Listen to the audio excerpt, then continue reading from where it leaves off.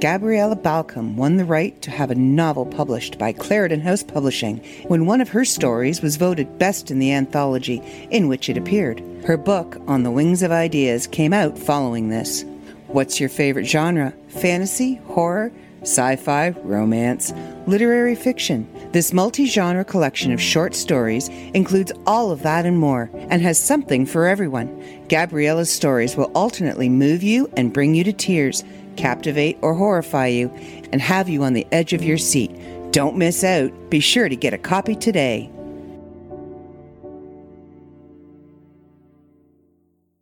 All her life, Joan placed herself into the hands of men who failed her. Joan does the unthinkable for a woman in 1960, leaving her small town of Gainesfield. As an accomplished musician, Joan served her country in the first ever women's Air Force band, San Antonio, Texas. She unwittingly becomes part of a brainwashing experiment. After her Air Force service, returning to society is particularly hard for Joan, so much so that she has spent a good deal of her life in a mental institution. As a patient in a VA hospital, Joan is found murdered. Small-town secrets, whispers behind closed doors, stolen records, serve to solve the mystery of what the hell happened to Joan. This book is a work of fiction, but very well could have happened.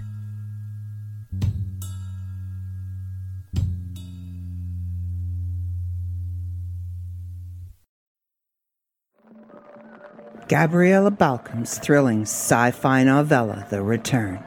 The world doesn't know about the compound hidden underground, and the wealthy investors funding it want things to stay that way. Although it's the year 2027, most of the facility's research is illegal. If animal rights activists had an inkling of what went on, they'd clamor for justice. Human rights activists would scream from the rooftops. By the time 2030 arrives, researchers have worked for a while with feline service units and human replicas, HRs, who are virtual prisoners with no rights. More and more of them are dying, and they long for freedom. Surprisingly, one of the top scientists isn't happy with the status quo either. Tensions are mounting, and things are not as they appear.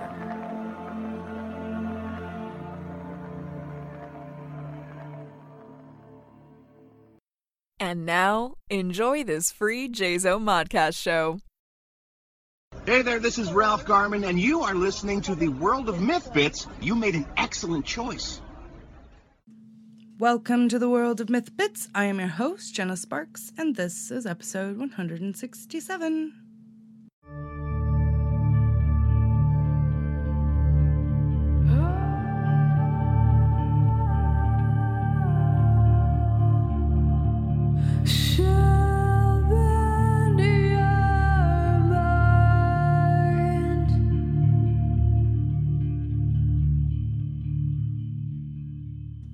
So again, welcome to the World of Myth Bits, episode 167. It feels like so many. All right, so let's jump in to some housekeeping because, as you know, last week I kind of gave my own rundown on events because Dave was not feeling his best, and I really did not want to be a bother, but there is plenty of news this week. So, first and foremost, Michael A. Arnold's book, Processing Things, goes on sale on Tuesday, March 1st. I did the cover for his book, and it was so much fun. Dave was able to pinpoint Michael's favorite artist and one of his favorite pieces, and we worked off of that, and again, I love doing book covers. It's so much fun. All right. So also the job of editor-in-chief of Dark Myth Comics is going to be divided into separate positions. Current editor-in-chief Christopher Harris will be taking a hands-on role with the talent as managing editor.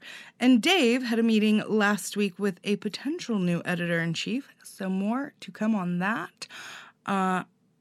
Very exciting. All right. Also, Nolan Smith and his Pastrami Nation podcast are now here they are now a part of the JZO Modcast network. So congratulations and welcome, guys. We need more nerds and more nerdy space. So I'm very excited for this edition. Also, the 4th annual Open Contract Challenge will start next week. Go to www.opencontractchallenge.com and read over the new rules and regulations, all that, including the new wild card rule. Ooh. Also, MythMart has new ways of payment and is currently in negotiations with Affirm for MythMart credit lines, and now they offer a PayPal later credit to buy now and pay later. Also, if you are interested in reaching potential customers, check out the advertising pages on the magazine and podcast network website for more information, please. Always a smart thing to get your advertisements out there. And finally, the Jazomon Dark Myth Company is resurrecting New Wave Comics as an independent publishing company for creator-owned comics. This week, John Costas has signed on to be the new division's managing editor. So see, I told you, there was a lot of new news. So congratulations to everybody who is now a major part of the Jazomon network in general. Not just the podcast network, just the network in general. Yeah, so very exciting stuff. We are jumping into March next week, and call me crazy, but that seems insane. That we are already in March. I'm a little bit in disbelief of that, honestly. But it is what it is, and now is our time to jump full steam ahead with Pop Culture Expo. I've had my hands full the past forever. I got to a point, right? Like last week, I was like, yes, I'm able to kind of start doing a couple of my personal projects, and then for some reason, I don't know what happened in the air, but some reason I just got hit with like a bunch of freaking jobs. So, not that I'm complaining. You know, it's one of those like, but starting the 1st, I'm going to get back to PCE focused graphics and all of that. Fortunately, I was able to kind of really get a lot done, you know, and we're still preparing for PCE to happen in February, but things happen, and you know, so now it's time to get back on it, finish up the little things, and just start bombarding the algorithms.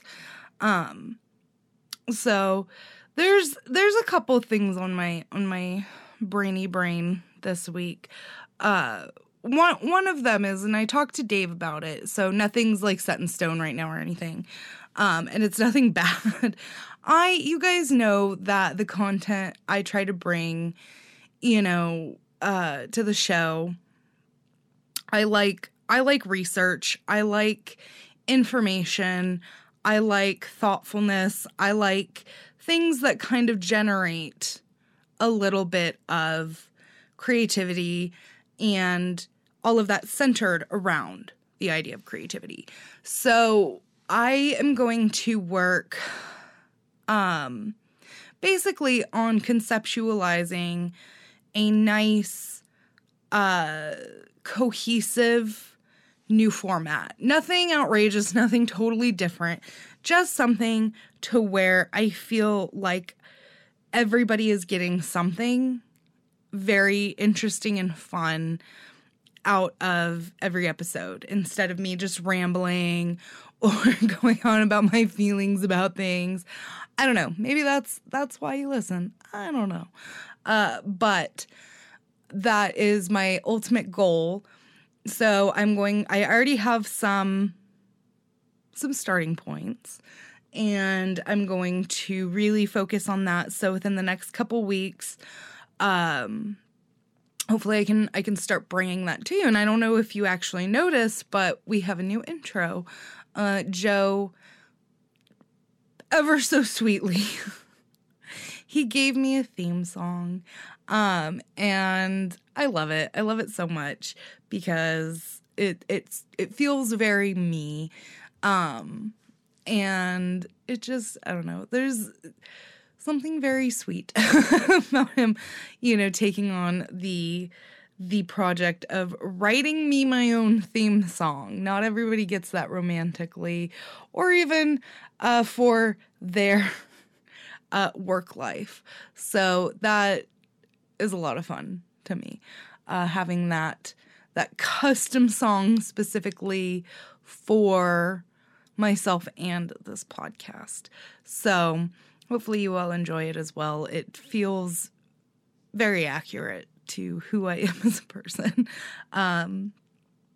So as you can see, like I said, I just want to come at this with absolute respect. I wish I could do the podcast full time. I wish that were my, I wish that were my job, that I was doing it.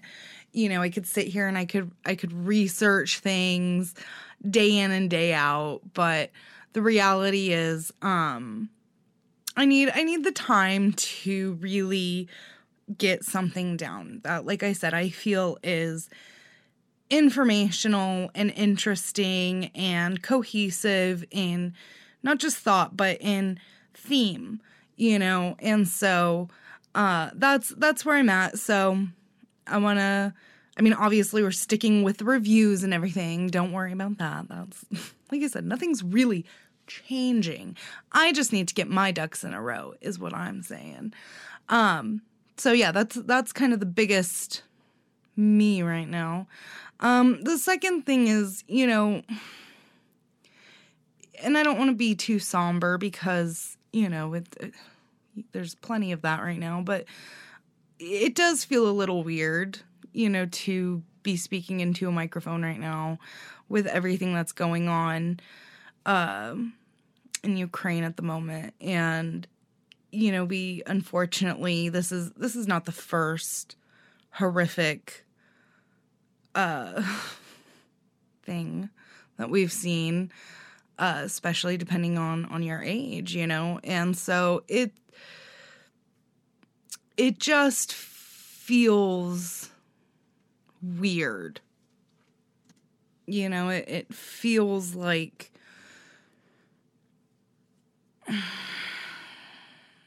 I don't know. I grew up, I'm 30, and I grew up basically at the peak of 9/11 and school shootings. I remember being in 5th grade and watching the coverage of the Columbine shooting at school. And that was horrific. And then being in 6th grade on my way to school and, hearing it on our local radio, news about the towers and everything. And, a lot of my school life from then on was school shooter drills, as well as terrorist attack drills. And I'm sure everybody else, my age and younger and older all have very similar experiences. I know my nephew does. I know it's just the unfortunate reality of what to anticipate. And so I feel like, there was a time too when I was in high school where things were very normalized to see, very gruesome things, kind of at the the internet had already been around for plenty of time, but it was really, really gaining traction in terms of shareability, in terms of networking, sort of as we know it now. And there was always something that we were seeing, and it was horrible, you know, and now it's so easily accessible, you know, and I think in so many ways we've been greatly desensitized. You know, we've seen it throughout COVID, this desensitization of the complex realities of humanity and life lost, and I think a lot of people just kind of forget that there is the reality behind it all, which is tragedy. You know, however seriously or not seriously we take our lives or life in general for granted, you know, there's just been a lot of ugliness that we've seen, not just during COVID. I think that just made it super apparent, but throughout our lifetimes. And I'm not going to sit here and pretend to be an expert or anything, but I do observe, and that's what I'm talking about, are just the observations of seeing such coldness to horrible, horrible, horrible things. And, you know, watching everything happen as it's happening right now regarding Ukraine, it's heavy. It's so heavy and so horrible and appalling. And it's I don't mean this in a, you know, it's a very privileged thing to say, actually. It totally is. It's distracting. So, and when I say that, I mean, it's hard to put it aside, you know, that there are these horrible, horrible, horrible things happening. And they've been happening. They've been happening in so many countries, in so many regions. And after a couple days, they tend to stop trending, and we, you know, turn around and look at the new thing, the new shiny, horrible thing, or new Kardashian trend. I don't know.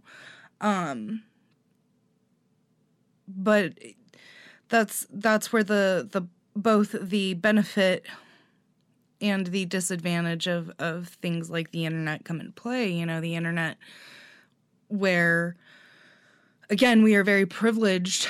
If most of my listeners are in the US or even, you know, the UK or, you know, in Canada, we're very privileged to have that access to see, you know, that kind of unrestricted content. And information, you know, and we can talk about algorithms and all of that unfortunately play its part as well, in the destruction of everything.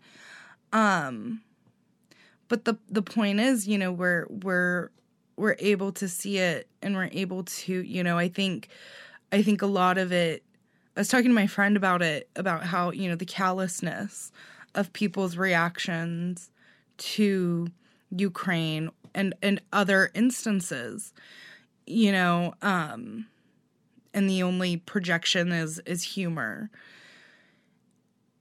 And it's horrible. I don't think it's right. I don't think it's right to make light of something so heavy and intense, especially what feels like a world over, but it's not, but what feels like we're so away from it. And I think it's just because of that accessibility to it. We don't know, we don't have the mentality to grasp, you know, the depth of it all. And I'm not gonna make jokes or even try to make light. There's none of it. There's no place for it in my opinion. You know, and it's just, you know, it's another thing we can't let traction slide on in terms of visibility, like everything else that, you know, has literally been put smack dab in front of our faces, the horrors of it, the realities of the horrors of these major world events. And within days, not even weeks, days, we're talking about something else. And, you know, that's just, it's not fair. It's not right. And even my dogs apparently have opinions on it. So, you know, not to have taken this into a completely somber regard, but that is what's happening, you know, and we'll see how things look when this episode airs. Hopefully they are, I mean, is there even a looking better in this situation? Hopefully they're not looking as bleak, I guess. So I don't want to complain. I don't want to sit here, and I don't want to even say, oh, you know, events like this, they put things in perspective, because it's so inconsiderate, you know, looking at other people's suffering and being like, oh, well, at least I'm not them. You know, and we do that all the time. We can't help it. And I think that's where that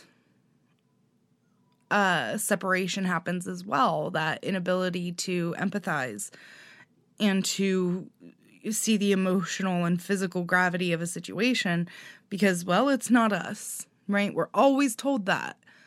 And there's that connection there of even being told it, you know, parents or grandparents telling us, well, at least you're not, you know, living on the streets, or at least you're not doing this, or at least you're not like this. And it helps sometimes, but I also think it creates an exponential distinction for us to sympathize and empathize, you know. So that's just something to mull over and to think about, you know, the reality of the situation. If you are, I'm not going to sit here and be like, oh, everybody needs to turn on the news and watch this 24/7. That's A, not healthy, B, not practical for everybody, and not everybody doesn't have the mental capacity to intake all of that. I mean, like, I've been, again, talking to my same friend, and we're both talking about it's so hard not to just cry, like, at random anymore, because it's so brutal to witness and to see and to hear, and to, you know, you're surrounded by this information, and while it's valuable information that we need to acknowledge, it's hard. So the point is, do what you gotta do, you know. Just don't do it with people who are being harmed as the butt of the joke. That is typically just the way it should always be. So, okay. Also, thank you for sticking through that with the dogs going wild in the background. If you've ever wondered why I don't have guests on the show, that's why. The dogs are just, love them to death, but they are kind of idiots. And they bark at falling leaves. So anyway, I wanted to talk about something that, I've been kind of harnessing, rolling around in my brain for the past week or two, just something I feel was important. I at the beginning of the year, I talked about something that happened, and if you heard it, I didn't get into the depth of it because ultimately I was just one person who was affected out of, other people who were greatly affected and somebody who was severely affected in ways that are essentially immeasurable. But, that thing has unfortunately, in the episode, I went on about, going into 2022 and fearless, essentially fearless, just doing what I had to do. And I've been trying to remind myself of that. I have to live up to that. I have to uphold it.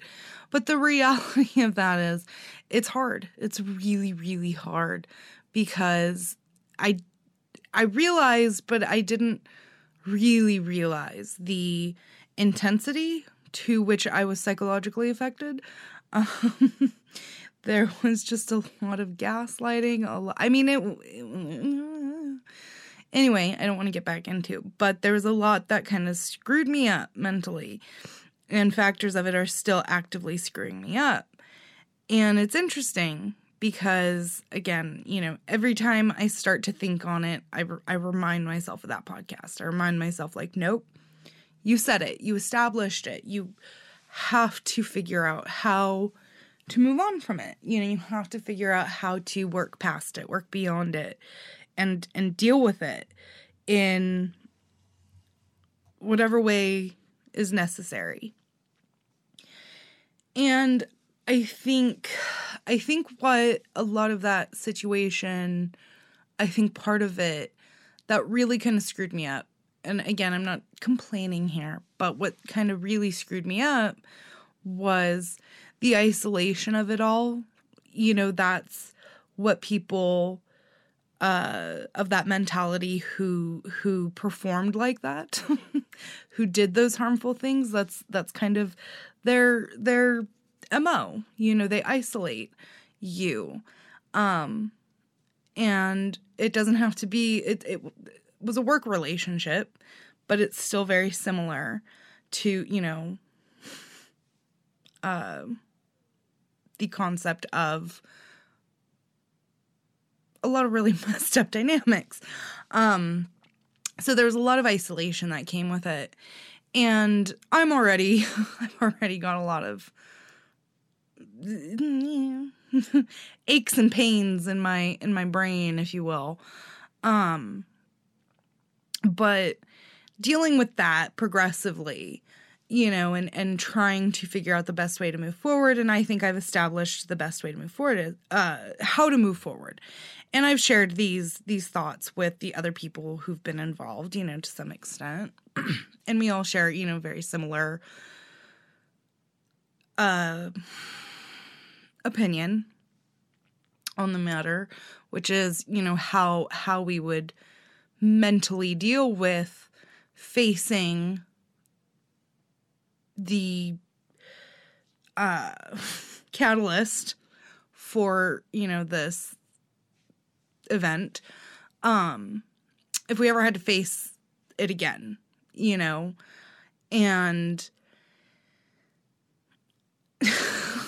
it's hard to figure out. But I had an interaction recently that kind of put it back into my peripheral, where I really had to sit back and think, because there was a chance of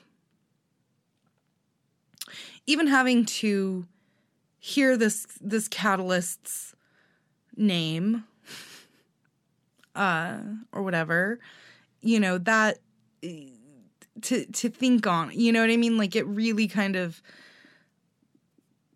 made me reel a little and had to really put things into perspective.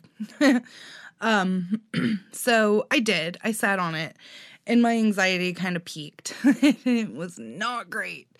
And I just want, I think at the end of the day, again, going back to that podcast episode where I talked about, going into, the future fearless, I'm very proud of myself. I did that. I quelled those nagging little voices in my head, and I was ready. Of course it goes in waves. There are the moments that, it hits hard again, and it's like, I don't know if I can do this. The point is, the importance of community. There are plenty of instances where we see communities are actually less beneficial. Being an artist, being anybody, being an artist in a small town with a fairly small artistic community, it's hard. It's really hard. And you rely on a lot of factors, especially with visibility. And that's kind of why I started doing like conventions in the first place, is because it's a way to meet other people, meet other artists, to gain visibility. I understand my art, it's, I think I'm a pretty good artist, I'm okay, but there aren't a ton of galleries that focus on pop culture themed work. There are, but there aren't. And so I know, when we look at illustrators and comic artists and fan artists and all of that, the crowd gets significantly smaller. And like I said, it's easier to look at, things that are in Los Angeles or in Riverside or even Vegas, things that are within, a 5-hour proximity, essentially. And we have to travel to them. And those communities end up, even though they seem super vast, they're actually relatively small. So a lot of my isolating fear was what's happening within these communities. And is the catalyst that had affected myself and others, is that a persistent catalyst in that community as well, the community that I was a part of. And I try to clarify as often as I can. I'm not here for high school BS. I'm not here for drama. I'm not here for small mentalities. I'm not here for competition. I'm not here to babysit, especially babysit men. I'm not here to babysit, So it's still something that I'm dealing with, something that, I'm going to have to face at some point or another. And an opportunity kind of, like I said, it presented itself, and just through conversations, it's something that I may have to face. I don't know. I hope not. But what I'm getting at is it's people talk, people talk. And, I think I brought it up last week. I went to a concert and I started talking to somebody, and they started telling me about something else in that community. And I've never met this person. And it happens, So The point is, communities are small. And things get around and things happen and all that. But I'm not here for that. I'm not here for gossip. I'm not here for cliquey, weird things. I'm here to do what I do what I love, and pursue it with every fraction of love and passion that I have for it. And I will be, not going to bleep it, I'll be damned if I let somebody or some catalyst or something jump in the way and try to stop me, and I swear there is a point to this, a much bigger point. The point is as I've been kind of dealing with this, I have been very fortunate. I get in my head and I feel like, oh, I've just super isolated myself. I am the master, the king of self-isolation, but I have wonderful people, I have people who listen to me and hear me out, and I feel like I do take that for granted. I really do, because I don't always remember that I don't have to isolate, and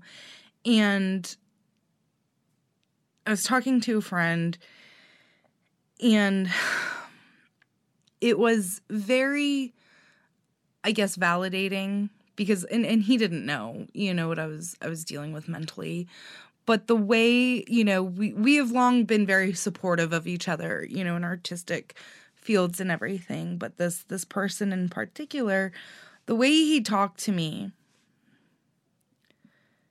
it kind of just re-established something in my mentality.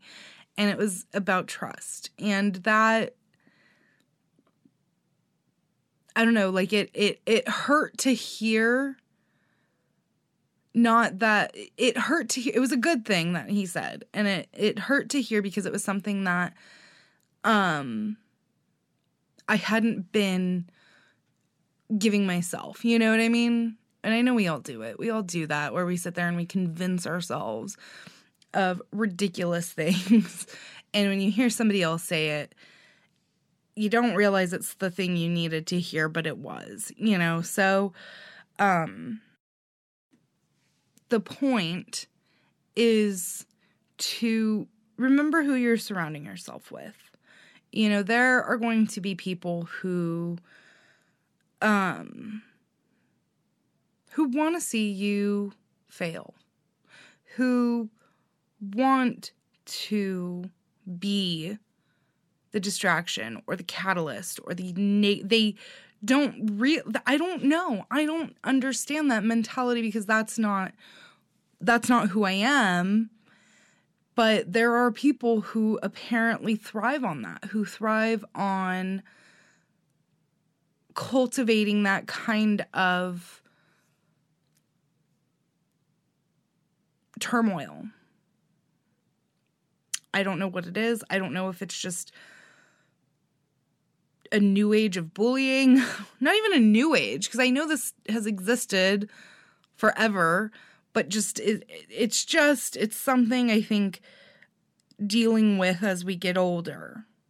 This mentality. So, this friend who I was talking to and everything, and all of my friends who I talk to, there's nothing quite like talking to other artists.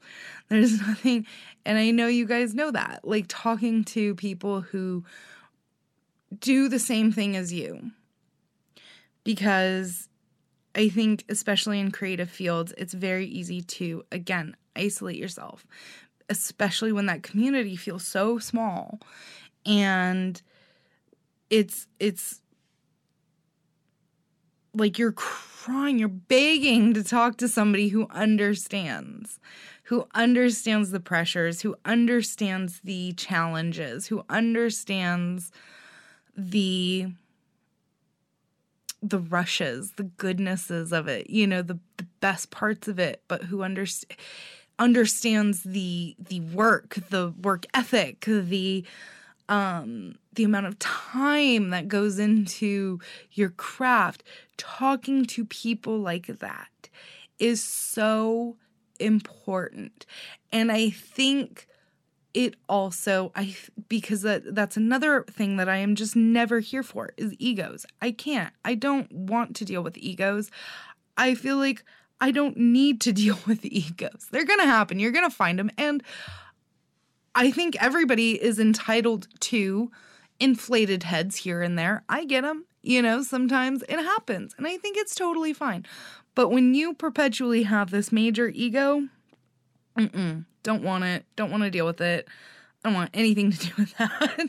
So I think talking to your peers, talking to the people who, like I said, for me, in my instance, talking to other artists, it's very humbling because suddenly you don't feel as alone.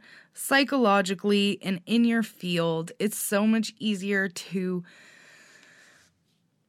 experience the joys that you have kind of, in your own way, sabotaged because you're focusing on that isolation, the loneliness of it, the potential ego building of it. It's easier to focus on the negatives, and when you have your community, when you have your people, I talk to Eric regularly, Eric Rivera, who, he is actually on the cover of this month's issue, and he is such a good friend, and,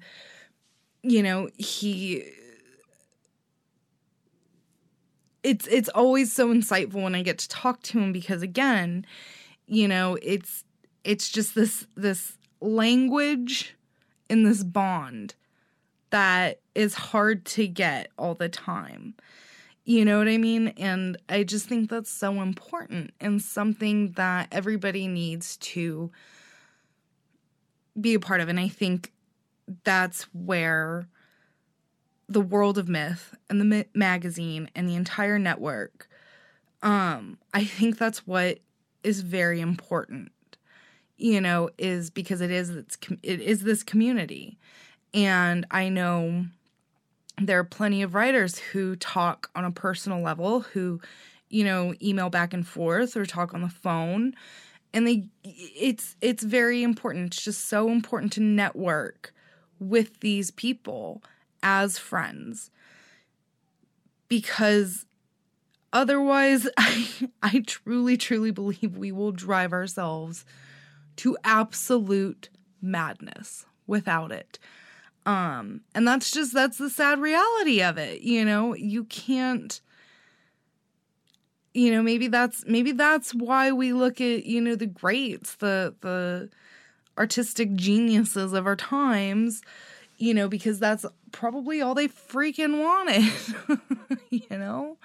and I think just reading about like Van Gogh, we can see that. He's probably the most perfect example of that, minus the legitimate mental illness that he was living with. But craving that kind of camaraderie that is not easy to come by. I can talk to my mom. I can talk to her about certain things, of course. And she'll sit there and she'll listen to me go on and on about this issue or that issue. Oh, I'm having a hard time drawing this. I don't know how I can do this. But she's my mom. She's going to say, I know you can do it. Because everything else that you've set out to do, you've done. But I'm not feeling that.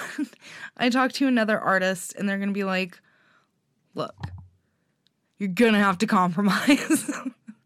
Either you're going to be able to do it or you're not. So figure out the best way you're going to be able to do it.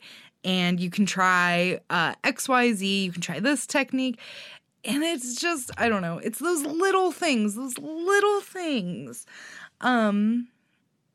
I don't know. Maybe this is just an introvert problem. Maybe. I don't know. Is this a problem for extroverts? Do you guys deal with this on a daily basis? So the ultimate point of this long-winded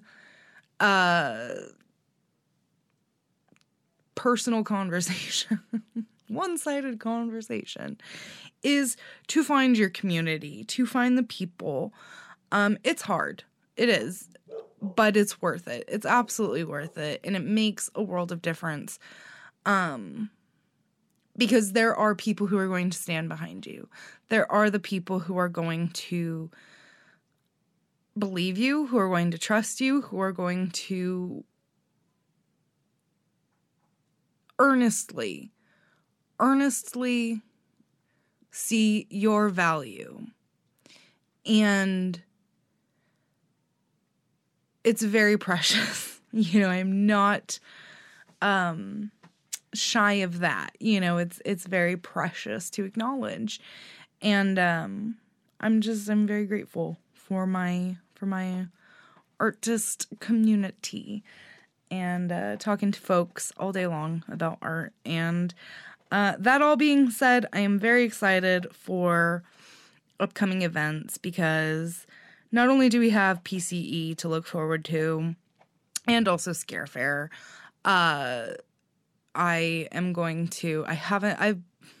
going back to the Fearless, I have been very afraid.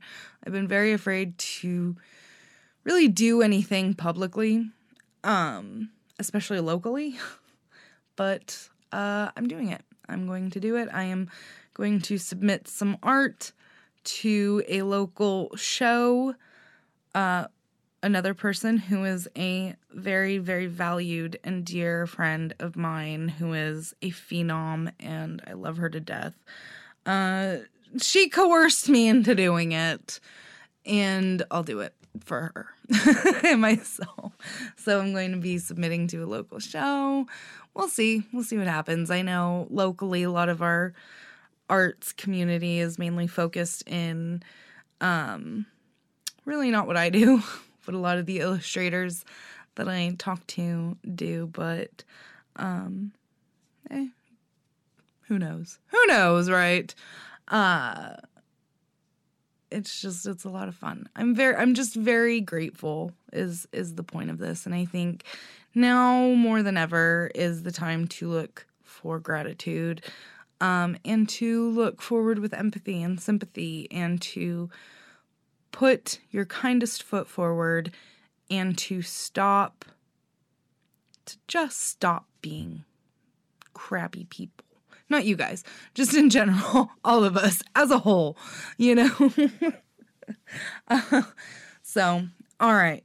That all being said, you can find us at www.theworldofmyth.com, on Facebook and Twitter at The World of Myth Bits Podcast and The World of Myth Magazine, and on Instagram at The World of Myth Bits. Do not forget the new issue is out. I will be reviewing that in the next episode. I am very excited. I read Steph's opener where she explained that there's some new faces, some new voices. Cannot wait. I also want to thank everybody for also validating me and making me member of the month for last month. That was very, very unexpected and very exciting. Yeah, go buy your books. Go hug each other. Go watch some silly stuff. And stay informed from trusted resources. That's it. Yeah. Until next time,